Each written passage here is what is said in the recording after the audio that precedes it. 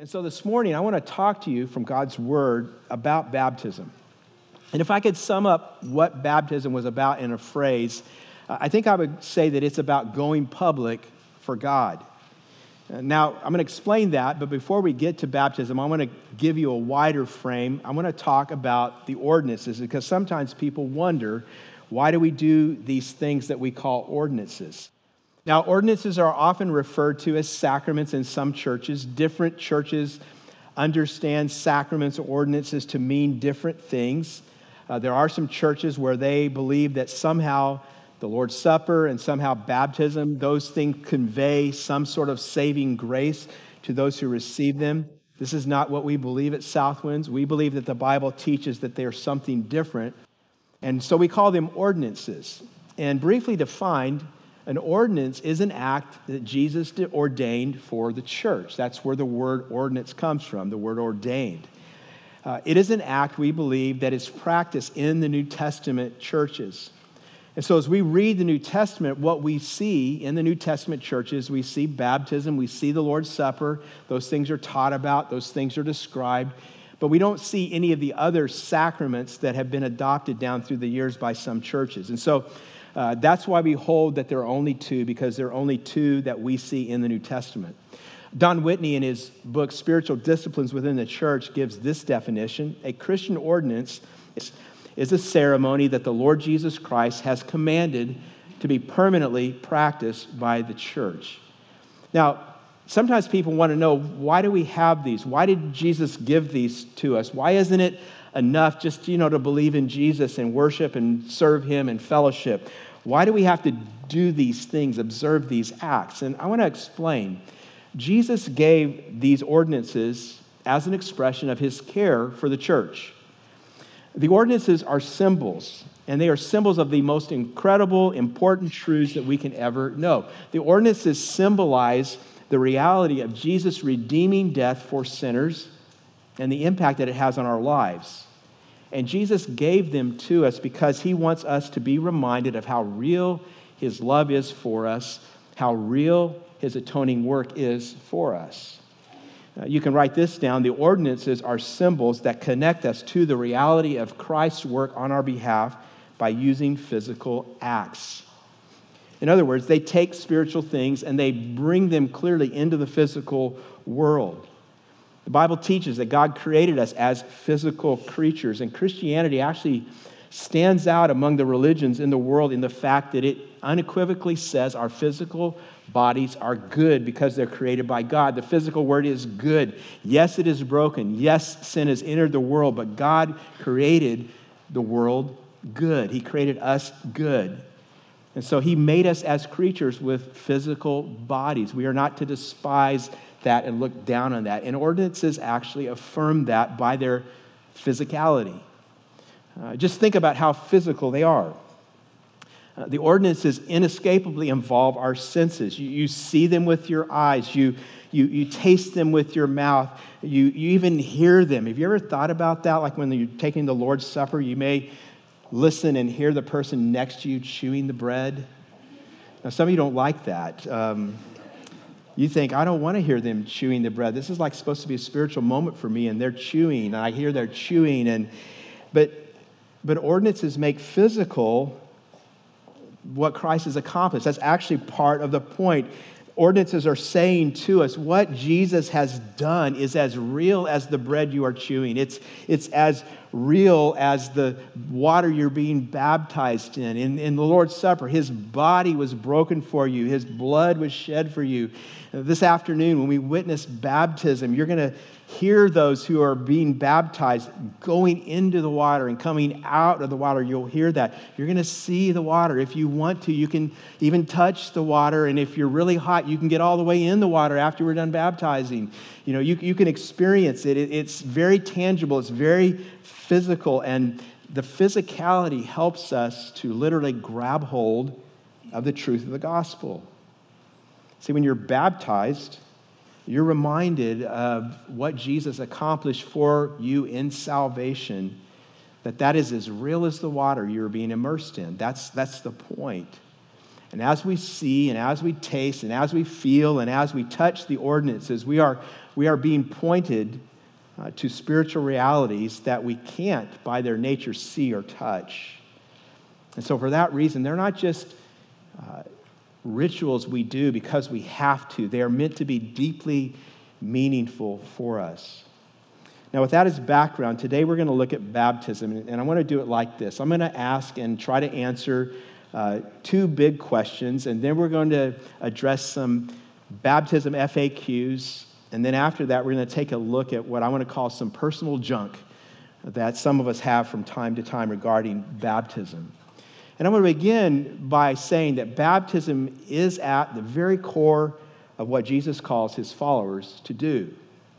In Matthew 28, 18 through 20, Jesus gives his final words to his disciples, and in those words, he institutes or he ordains the practice of baptism. We call these words the Great Commission. You're probably familiar with them. This is what Matthew 28, 18 through 20 says. Then Jesus came to them and said, all authority in heaven and on earth has been given to me. Therefore go and make disciples of all nations, baptizing them in the name of the Father and of the Son and of the Holy Spirit, and teaching them to obey everything I have commanded you. And surely I'm with you always to the very end of the age. So, first big question is, well, what is baptism? Baptism is a sacred sign. It's a symbol, and it's actually unique to the Christian faith in the way it's practiced. We first are introduced to it through a guy named John. You remember this in the New Testament, in the Gospels. Baptism, in fact, was so tied to him that it became his nickname. He is known as John the Baptist because he baptized people. It was what he did as part of his ministry. Now, it's important for all of us to recognize that the Greek word baptize means literally to dip or plunge or immerse into water. See, when the Bible was using this word baptism in the Greek text of the New Testament, it wasn't a technical term. It was just a descriptive term of what was happening. Everyone knew what that meant. And that's what John did. John immersed people in water. In Matthew chapter 3, it says, in those days, John the Baptist came preaching in the desert of Judea and saying, repent, for the kingdom of heaven is near. People went out to him from Jerusalem and all Judea and the whole region of the Jordan. Confessing their sins, they were baptized by him in the Jordan River. Now, we understand that John was a prophet sent by God, and he came to prepare the way for the coming of the Messiah. And in his ministry, when he called people to open their hearts to God in repentance, he taught them to mark that decision with the sign of baptism. And no one had ever done that before, at least not in the way that John did it. And actually, the uniqueness of this was intentional. God has always intended baptism to be this unique sign for people who are entering a relationship with him. It was intended from the beginning to stand out. It was intended from the beginning to be countercultural. God didn't want it to just be this ordinary thing that had always gone on, that everybody was already doing anyway. And you might ask, well, why? Well, that's the second thing. Because baptism was a rite of initiation. It's a way that marks someone's entrance into the faith community. It was intended to reflect what had happened to you when you turned from God or to God, and the water was reflecting the washing away of sin and the new life that sprang into being as a result of your forgiveness and your salvation.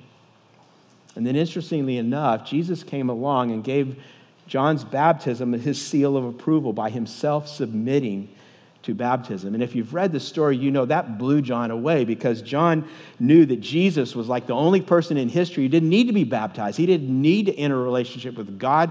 He was God's son. He didn't need to repent of sins because he's the only person in history who's never committed a sin. Do you remember what happened? This is what Matthew records. Again, in Matthew 3, it says, then Jesus came from Galilee to the Jordan to be baptized by John. But John tried to deter him, saying, I need to be baptized by you, and do you come to me? And Jesus replied, let it be so now. It is proper for us to do this to fulfill all righteousness. Then John consented.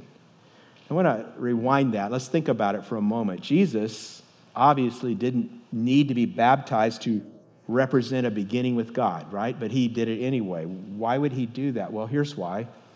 His intent in his life on earth was to live a model life and that we would be able to follow as his example. And he wanted to make sure that everyone knew how important it was to be baptized. And so Jesus, who would later say, I want you to follow my example, he participated in baptism so we would know this is part of what we are to do. And he set this example with this sign in a way that was very obvious, that really stood out to everyone. He set this as an example in such a way, as I mentioned earlier, that he gave baptism as part of his final commands to his followers in what we call the Great Commission. In fact, going back to that Great Commission, that final command, Jesus made it clear, a third thing, that baptism is a right for all Christ followers. You read the commission, the Great Commission, you read other parts of the New Testament, it's all very clear. We are to make disciples, and baptism is always part of disciples, and there are never, discipleship, there is never any exception. That's part of why Jesus put this in his final commands. He wanted to make sure his followers really got it. And if you read the New Testament, you'll see they did. They got it. They understood. They got it loud and clear. And so from day one, as people followed Jesus, there was never an exception to someone saying, I'm going to trust Jesus, and then not being baptized. In fact, it would have just blown their minds. They would have not even had a category for someone who said, I'm a follower of Jesus Christ, but I'm not going to be baptized. They just would have not been able to think about that. They would have seen that as a direct act of disobedience to the God that person said they were following. So that's a little bit of what baptism is. But that leads to the next question. Why does it matter so much? In other words, why is it important? And that's the second question. Baptism is important because of what it represents. Baptism represents some truths that are incredibly crucial for us to understand. Here's the first one. Baptism is a symbol that illustrates Christ's death, burial, and resurrection, and our acceptance of that for our lives. I want you to listen to this paraphrase of Colossians 2:12. Going under the water was a burial of your old life. Coming up out of it was a resurrection, God raising you from the dead as he did Christ. See, this verse helps us understand why we practice baptism the way we do, the way we see it practiced in the New Testament. You go down into the water. That represents the death of Christ and our death to our old life. You go under the water. That represents Jesus' burial. And then when I baptize you, I hold you under for 3 days like Jesus. Then you come up out of the water. Not really, in case some of you don't understand when I'm joking. You come up out of the water. That represents resurrection, the new life that God has raised you through because of the death and the burial and the resurrection of his Son. See, baptism is important because it illustrates in a very tangible way the new life that we have as a Christian. It's not just a ritual we do. It's not just something somebody randomly made up. Now, I want to say now, and I'm going to say again, that we don't believe baptism makes you a Christian. It's only our faith in Christ that does that. We use an illustration quite often. If you've been in our discovery classes, you've heard it before. You've probably heard other pastors use this illustration. We like to say that baptism is sort of like a wedding ring. Now, some of you have heard maybe that my daughter Abby got married last Sunday in St. Louis. That's why I wasn't here. Thought I'd show you some pictures just so you see. I know you've been dying to see the pictures. I look really good, don't I? So it was a really special day. Abby got married to Chad. We like him. He looks all right, Abby looks gorgeous, of course. I don't hardly need to say that. But as part of the wedding, Abby and Chad exchanged rings, right? And why do we exchange rings? Well, rings are these outward, visible symbols of the commitment that a couple is making in their hearts. A ring doesn't make you married. In fact, some people may not have rings. If you have a ring and then you lose your ring, you'll still be married, right, guys? I mean, you might be dead, but you're still married. Because the ring doesn't make you married. And baptism is like that. It's a symbol visibly tangibly, physically of this invisible, intangible, spiritual reality. But then there's another reason that it's important. The Bible teaches baptism is a public test of our commitment to Jesus. You know, it's interesting. It is almost as if right at the very beginning, Jesus gives this litmus test to would-be followers. He wants to see, are you serious about following me? Baptism is like this huge built-in gut check. It's like Jesus intentionally and purposely makes this strategic ask right at the beginning. And the nature of baptism is just such that it kind of flushes out someone who's serious about following Jesus and someone who's not. You think about it. Jesus publicly died for us on the cross.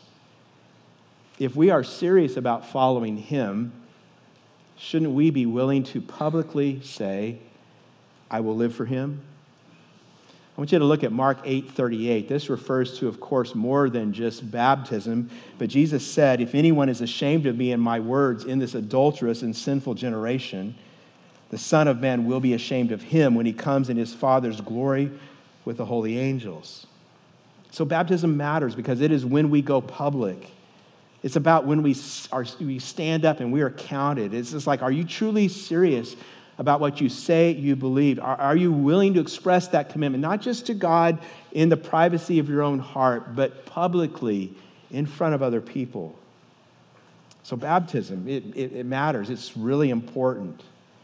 And I think that you may really get that. I actually think that in part because our 9:30 service is the most intelligent service we have. You guys know that, right? Don't tell 8 and 11 that I told you that, but I just want you to know that I'm aware. So I'm pretty confident you understand what I've just said. But having said that, I am sure that there are still some questions that are in your mind about, things that apply to your situation, or maybe the background you've come from, or maybe some things you've been taught in another setting. And so I'm going to go through 7 baptism FAQs just to help deal with some of those questions and address those. And the first one really is the most common question that gets asked, and it's this: what if I was baptized as an infant? Does that count? And the answer that we would give is yes and no. Now, it counts in the sense that it was a special event that your parents went through on your behalf, and nothing you do later should denigrate the reflection of their love for you and their care for your faith development. But the answer is no, in the sense that infant baptism is really just not the same as the baptism Jesus commanded in the New Testament. See, the baptism Jesus commanded was something to be pursued as a believer, as someone who's actually crossed that line themselves. They've made a conscious, personal decision to follow Jesus. That's just what baptism is. It is the sign that God has instituted, and it reflects what you yourself, not your parents, have determined and have purposed in your heart toward Christ. And so if that's the case, if you haven't crossed that line, then the sign or the symbol doesn't have anything really to point to. And therefore, it doesn't hold the meaning that Jesus intended. It would be sort of like you going through a wedding ceremony before you know who it is you're going to marry. We'll tell you later. Just take your vows now, and then we'll match you up. Anybody want to sign up for that deal? It doesn't have the connection that is intended to be there. And the reality is, most churches that practice infant baptism do so with the explicit hope that one day the infants baptized, apart from their decision, will make a conscious personal decision. That's why they have what is usually called something like confirmation, where the child, as they're growing up, can own their faith. And that's good to have that happen. But is that really what baptism is about? That would be the question that we would ask. And so our conviction is, without attempting to denigrate different perspectives, we believe that if you have been baptized as an infant only, then you really haven't done the thing that Jesus actually calls you to do. And you look at the New Testament, baptism is always and only for people who've made individual decisions to trust Christ. And so we would believe that you should be baptized subsequent to your decision to give your life to Christ. I would encourage you, if you struggle with that, to look in the New Testament and see if you can find any case in the Bible where that pattern is not followed. I don't think you will be able to. And so since the purpose of baptism is publicly confessing your personal commitment to Christ, if you have not been baptized in a public way as a believer following your decision to trust Christ, then the Bible would say the call of Christ on your life is that you do that. You're a believer. You've professed your faith in Christ. You've placed your trust in Him. Baptism is intended to be the next step for you, where you declare that in a public way, and that would be true even if you have been baptized as an infant. Now again, let me emphasize, we understand, I know I've read and I've studied and I've conversed and discussed with many people. I know that thoughtful, committed Christians, brothers and sisters in Christ, disagree with this, and they have over the centuries. And so there's no attempt here to disparage those heartfelt beliefs, but this is our conviction. We believe it's a clear teaching of Scripture that should be followed. Another FAQ, sort of related, and it's this: how much water does it take to get baptized? Now, this is a question about what scholars call the mode of baptism, or you can maybe think of the method of baptism. And again, we know, I think all of us, different churches have different practices. Some churches sprinkle water on the recipient. Some churches pour water on the recipient. Others immerse. There's actually some traditions where they put people under the water 3 times. And I'll just give this to you. This is like for free, random stuff that I throw in there every once in a while. You're welcome. If you want to see something interesting, put in something like Eastern Orthodoxy priest baptizing infants 3 times. Because Eastern Orthodox, they're Greek. They know what the word means, but they also baptize infants. And so you're going to see a priest baptizing a baby fully. It's interesting. You just got to check it out for yourself. Trust me. But there are some churches that baptize adult believers 3 times. You say, why would they do that? Well, the Trinity. Once for the Father, once for the Son, once for the Holy Spirit. That's how they interpret that command. Now, here at Southwinds, you only have to go under once, all right? I have considered for certain of you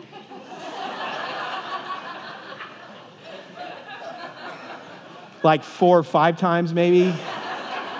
I'm thinking of Raider fans and Dodger fans and stuff like that, But we only do it once. Although some of my elders have said to me, to make it a challenge, we want to see how long people can hold their breath. But I haven't done that, okay? Again, we recognize different churches have different practices. We respect those. We don't believe that baptism brings salvation, so it's not a matter at that level. But we do think, because the word baptism means immersion, because immersion is what we see practiced in the New Testament, that this is the appropriate way to implement what the Bible tells us to do. This is our conviction. Now, a third FAQ I get asked quite a bit is, what if I was baptized like as a believer? So I made a decision, but it didn't really mean anything to me. In other words, I realized somewhere down the line after that I didn't make a true decision to follow Christ. Some of you might say, I was old enough to know what I was doing, but I kind of did it because my parents, pressured me to do it. And I'm not going to ask you to raise your hand. I just want you to answer this question in your mind. How many of you got baptized, probably in a church like ours, after making a profession of faith, and you look back on it now and you realize, I did this mostly to please my parents? This happens often with good intentions from parents. They're not meaning to do that, but sometimes that's the result. Some others of you may not have had that, but I've had people tell me something like, I got baptized because all my friends were doing it. I am going to ask you, would you raise your hand if that's happened? You realize, I look back on it now and all my friends were doing it, so I just wanted to do it too, to be like everybody else in my church. Did that happen for anybody here? I'm not seeing anybody. We had like 2 people in the first service. That kind of happens sometimes. And then sometimes it's just something I thought I was supposed to do, and so I'm checking it off the list, and I didn't really know. And so you may be here saying, what do I do now? Well, again, the point of baptism is to receive it as a sign that points back to what has already happened in your life, that you've truly trusted Christ. And so if you went through a baptism ceremony before, but you realize now, looking back, that I didn't become a follower of Christ until somewhere after that, then we would say you should be baptized. And it's not really being baptized again. Baptism is only true baptism when it is biblical and it meets the sign that Jesus has given to us. This may be something you need to talk to a pastor about to kind of sort out. Feel free to let us know your questions. Another question that I get a lot is, what if my baptism was real, but then over the years I kind of walked away? You know, I believe I trusted Christ, but somewhere after that I started falling away for whatever reason. And so you might say, now I'm back and I want to do it again. Maybe you'd put it like this: I was sincere when I was baptized before, but I know so much more now, and it means so much more to me now. I think I would feel better if I did it now that I understand it better. That would be cool. Would that be okay? And the answer here is kind of like another yes and no. It's yes in the sense that we do grow, and that's natural. And it's yes in the sense that when we grow, we like to mark our growth in tangible ways. So it's kind of a normal thing to think about. But the ultimate answer is no in terms of it really being appropriate. Because baptism as a believer is intended to be a once-for-all event. And if you truly committed your life to Christ before, to repeat that really is violating what it's intended to represent, even if you've walked away for a time. See, the point of baptism is about beginning. The point of baptism is about entering the relationship. I like to say baptism is for beginners. Sometimes I'll say baptism is for spiritual babies. So you shouldn't be surprised that you didn't know that much about it when you did it. It's not something that is about kind of charting the ups and downs of your spiritual journey through your life. And so whether you were baptized at 15 or at 50 as the years go by, you're probably going to look back at times and say, man, I understand so much more now than I really did back then.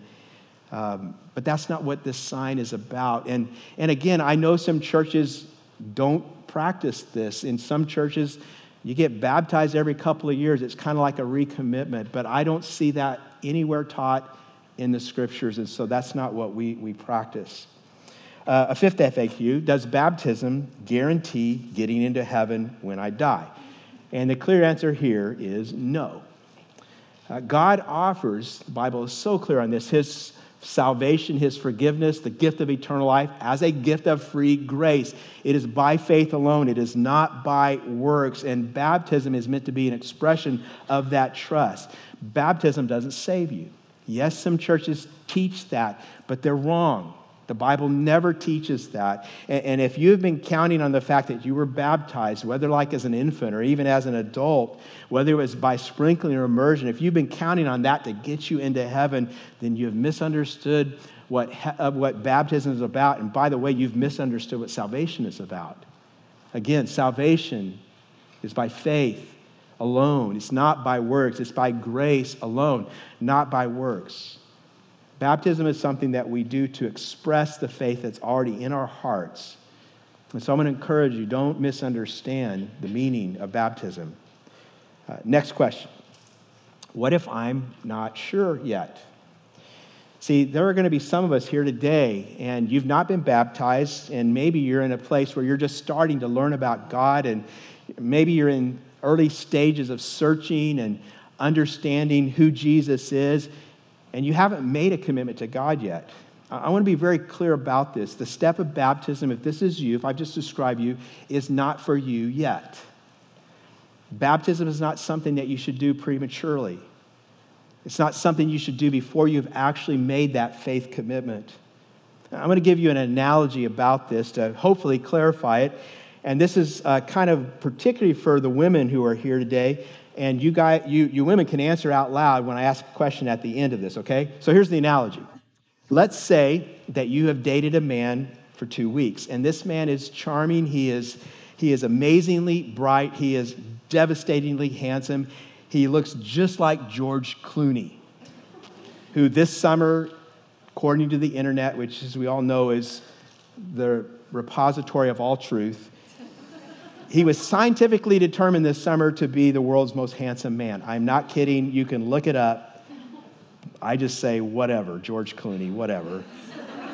But in addition to looking just like George Clooney, this guy is confident yet gentle. He's bold yet he's modest. He just makes it clear he is utterly smitten with you. He showers you with affection and with expressions of his love. He lets you know that the great longing of his heart is to always be with you. The sun rises, the sun sets for him with you. And so after 2 whole weeks, this guy gets down on one knee and proposes to you. He asks you to marry him.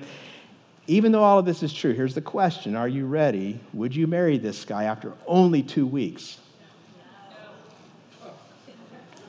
Some of you are not sure.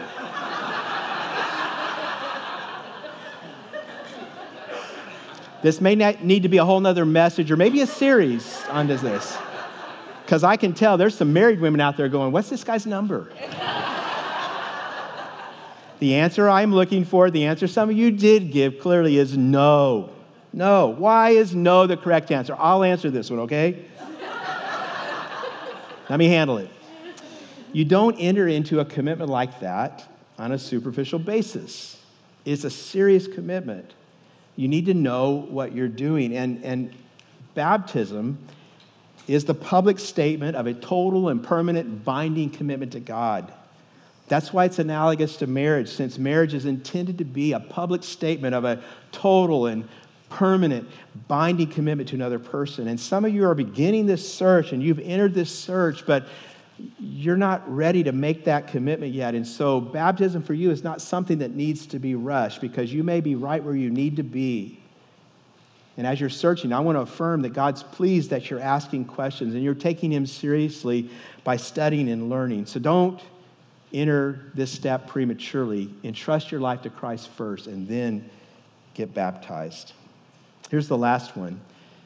Can I make it to heaven even if I say no to baptism? Now, people rarely put it in these kind of words, but sometimes people want to know, is it okay? Can I just blow baptism off and I'll still go to heaven? Maybe some of you here this morning are Christ followers, but you've never been baptized. And even though you've been taught about it and you understand what the Bible teaches, you have no plans to do so. You don't think it really matters that much. You're just kind of blowing it off. And if that's the case for you, I want to just warn you, there's some serious signs that need to be emerging for you here. You're going to have to explain this to me because I just don't get it. Jesus suffered for you. Jesus was whipped and beaten and nailed to a cross for you. He died an agonizing death for you. And he simply asks, he clearly commands all of his followers to be baptized as a way of declaring the devotion to him.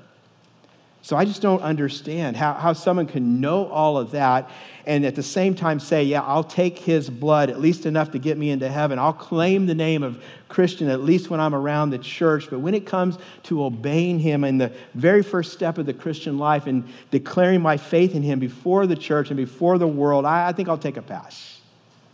I don't get it. You're saying when it comes to the very first thing that Jesus asked a follower to do, to be baptized, you're saying, I won't do that. I'm going to defy him. That's what you're saying. And I just don't understand this train of thought. If this is where you are, I'm going to ask you to be honest with yourself. If this is the state of your heart on this, again, you've been taught, you understand. It's not that this is the first time you've ever heard this, but you've heard it before and you know what the Bible says and you've still refused to do it, then this is a spiritual danger sign. You need to know that baptism is not a casual thing. We tend to see it that way in America because we've been so blessed with all the freedoms that we have. But baptism from the beginning of the church has been something that was a crucial part, even though it was dangerous often to get baptized, even though baptisms often led to persecution. Do you know in the early days of the church, when the Roman government was persecuting the church, the Roman government was making the demand of all citizens that people pick their allegiance, their ultimate allegiance to Caesar. Baptism was where someone would stand up and someone would say, my ultimate allegiance is to Jesus Christ. He is my Savior. He is my Lord. He is my King. And the early Christians got baptized in that context. It was a subversive act. It was an act of civil disobedience in that society. And in many places around the world today, it's still a dangerous thing to do. I was just reading something this week. There's another pastor that I know who's on right now. He posted this on his social media. He's on a mission trip to Africa, a country in Africa. And this week, he told a story about a woman in her 20s who professed her faith in Christ, and she was getting baptized in a river, and there were people on the riverbanks threatening her as she got baptized. I read not too long ago about a man who became a Christian in spite of very severe family opposition. His family was of another religious faith, and they told him that if he got baptized, they would disown him, that he would be dead to him, and he wouldn't be their son anymore, and he wouldn't be welcome in their home anymore. And he got baptized anyway. Someone asked him about it, and he said, "Jesus is the Lord of my life. He suffered everything for me, so how could I not be willing to take this step and suffer for him what is by comparison very little?" See, this is a very strong challenge that I want to give to any of you who claim to follow Christ, but you have chosen up to this point not to take this step. Christ commanded it. It's so clear. Christ's followers have practiced it for the whole history of the church up to our day. Many of them have practiced it when it would lead to suffering, even it would even lead to their death, and they have done it with joy. And if you can hear this, and you can understand this, and you can consider that you're still a believer, but still refuse to take this step, there's a kind of obstinate spirit in your heart. And there ought to be warning lights kind of going off. I would even ask you, if you're refusing to do it, if you would consider, am I truly a follower of Jesus Christ? Just be honest. If I'm not willing to do the very first thing that he asked me to do, the very first test of obedience, then where is my ultimate allegiance? You see, we don't need to play games with this. It's a very serious matter. Well, we talked about what baptism means and why it's important. We've kind of answered some FAQs, but there's still a few things that are kind of hanging out there around the edge. I call it personal junk. Okay, people have personal junk. You have any personal junk? You know, you're in church, you should be honest. Everybody's got some personal junk about something. Some people have personal junk about baptism. And so we want to get it all at the table, and I'm going to give you 4 examples of things people wrestle with, because we're honest with each other here at Southwinds. And sometimes personal junk number 1, people say, I don't want to get baptized because I don't like the way I look wet. Messes up my hair, my mascara would run, my clothes would cling, my contacts might pop out. And so it's kind of like, maybe could we do a different kind of a thing, go with something, I don't know, along the lines of a light mist that I could just kind of go through and it would fall over me and that would be my baptism, This is kind of a big deal for some people, and we do understand, and we want to do everything we can to make people as comfortable as possible. But in all seriousness, we cannot dodge this for the sake of appearance. See, every aspect of the sign matters, especially immersion into water. Why? Because it's the immersion into water that represents the washing away of our sins and our death of the old life, our burial, putting that behind us, our resurrection to a new life that Christ has won for us on the cross. And that sign needs to be fully seized and fully engaged as part of the nature of the sign. So my encouragement is not to let personal vanity get in the way of obedience to Christ. Second kind of personal junk is sort of similar. Sometimes people say, I don't want to get baptized because I think public baptism would be embarrassing. Now again, I understand doing something in front of people is harder for some of us than others.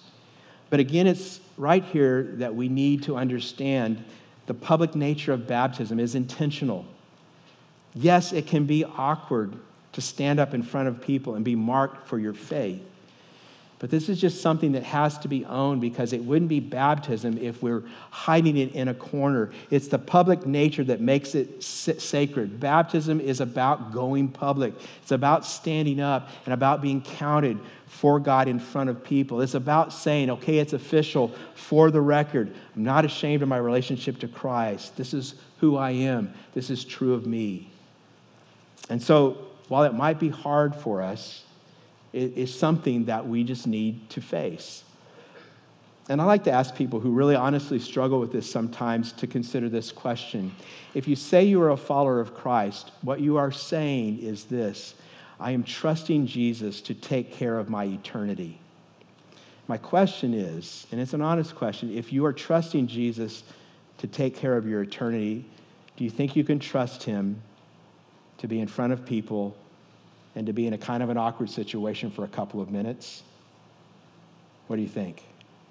See, Jesus is trustworthy, and you can trust him to help you through this. Now, if you're worried that you're going to have to make a speech, because in some churches they do ask people to do stuff like that, you need to know here at Southwinds that's not our practice. We don't ask you to make a speech.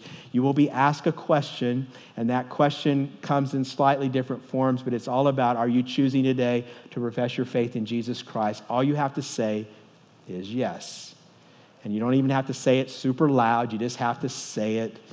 And that is all that we ask you to do. Personal junk number 3, you might say, I don't want to get baptized because it's been so long since I made my decision, I'd feel stupid. And again, that's understandable, but here's the good news. Almost every baptism we have people who trusted Christ, as it turns out, some time ago, and for a whole variety of reasons, they didn't get baptized way back then, but they are now. You don't need to worry about that. There will be others in the same boat with you. We're not even going to announce anything like that. And besides that, no one would care. Everyone is going to be honored to see you baptized, excited to see you baptized. They're going to applaud. They're going to rejoice with you. Hopefully that won't be an issue. Number 4, I don't want to get baptized because I don't have my act together. Some people say, once I get my act together, I will be there. And again, that's understandable, but I'm going to jump on this one. This is totally wrong thinking. You don't have to have your act together. In fact, that's the whole point about baptism. I've already said it. I'll say again. Baptism is about starting. Baptism is about beginning. Baptism, I like to say sometimes, is for spiritual babies. That's who it's for. And the fact of the matter is this. Think about it. If everyone waited until they got their act together to get baptized, who would get baptized? Answer is nobody but Jesus. Just Jesus. See, baptism is not about being mature. Baptism is about the decision to begin. It's about the life you want to live, not the life you've already lived. And that's why in the New Testament, we never see any reason for delay. In fact, you go back to the first public baptism in the history of the church happens on the day of Pentecost. It's in the 2nd chapter of the book of Acts. And in fact, we're going to be there pretty soon because next Sunday we're starting a major series through the entire book of Acts. And in the day of Pentecost, Peter preaches a sermon. And then in Acts 2:41, we are told that 3,000 people got baptized on that very day. I mean, think about that. Do you think those people got their lives together, got their acts together? They had miles to go in terms of applying their faith to their personal habits, applying their faith to their marriages, applying their faith to their jobs. But it didn't matter. What mattered was that they had crossed the line. And that's what matters for us as well. Have we crossed the line? If you have crossed the line and you've not been baptized, then God calls you to do that, and you should do that as soon as possible. It may be impossible for one reason or another for you to do it today, but you should do it as soon as you can. We're going to have another baptism coming up soon. But if you can do it today and you haven't done it today up to this point, I would encourage you, take what you've heard from God's word seriously. Take that step today. You won't regret it. God wants to do some incredible things in your lives, and this is part of it, you following him in obedience in this way. I want to ask you now if you'll bow your heads. We're going to pray, and our ushers are going to come forward while we're praying, and we're going to receive the Lord's Supper together. And as we are praying, I want to encourage you just to be preparing your heart. The Lord's Supper is an ordinance that God has given through his Son, Jesus Christ, to the church, wherein we remember Jesus' death on the cross for our sins. And through remembering that death, we are encouraged and strengthened in our faith. So let's pray together as we prepare to receive. Father God, we give you thanks for your Son, Jesus, all that he's done for us. Lord, there's no way we could ever repay you for that, and you don't ask us to repay you, Father. You ask us simply to receive the gift of grace, the gift of salvation. And so, Lord, now as those of us who have received that gift, as we participate in the Lord's Supper together, we pray that you would use this, once again, taking of the bread and taking of the cup to encourage us and strengthen us in our faith. Bless this time, Father, with a sense of your presence as we remember all that you've done for us. We pray these things now in the name of Jesus. And all God's people said, amen.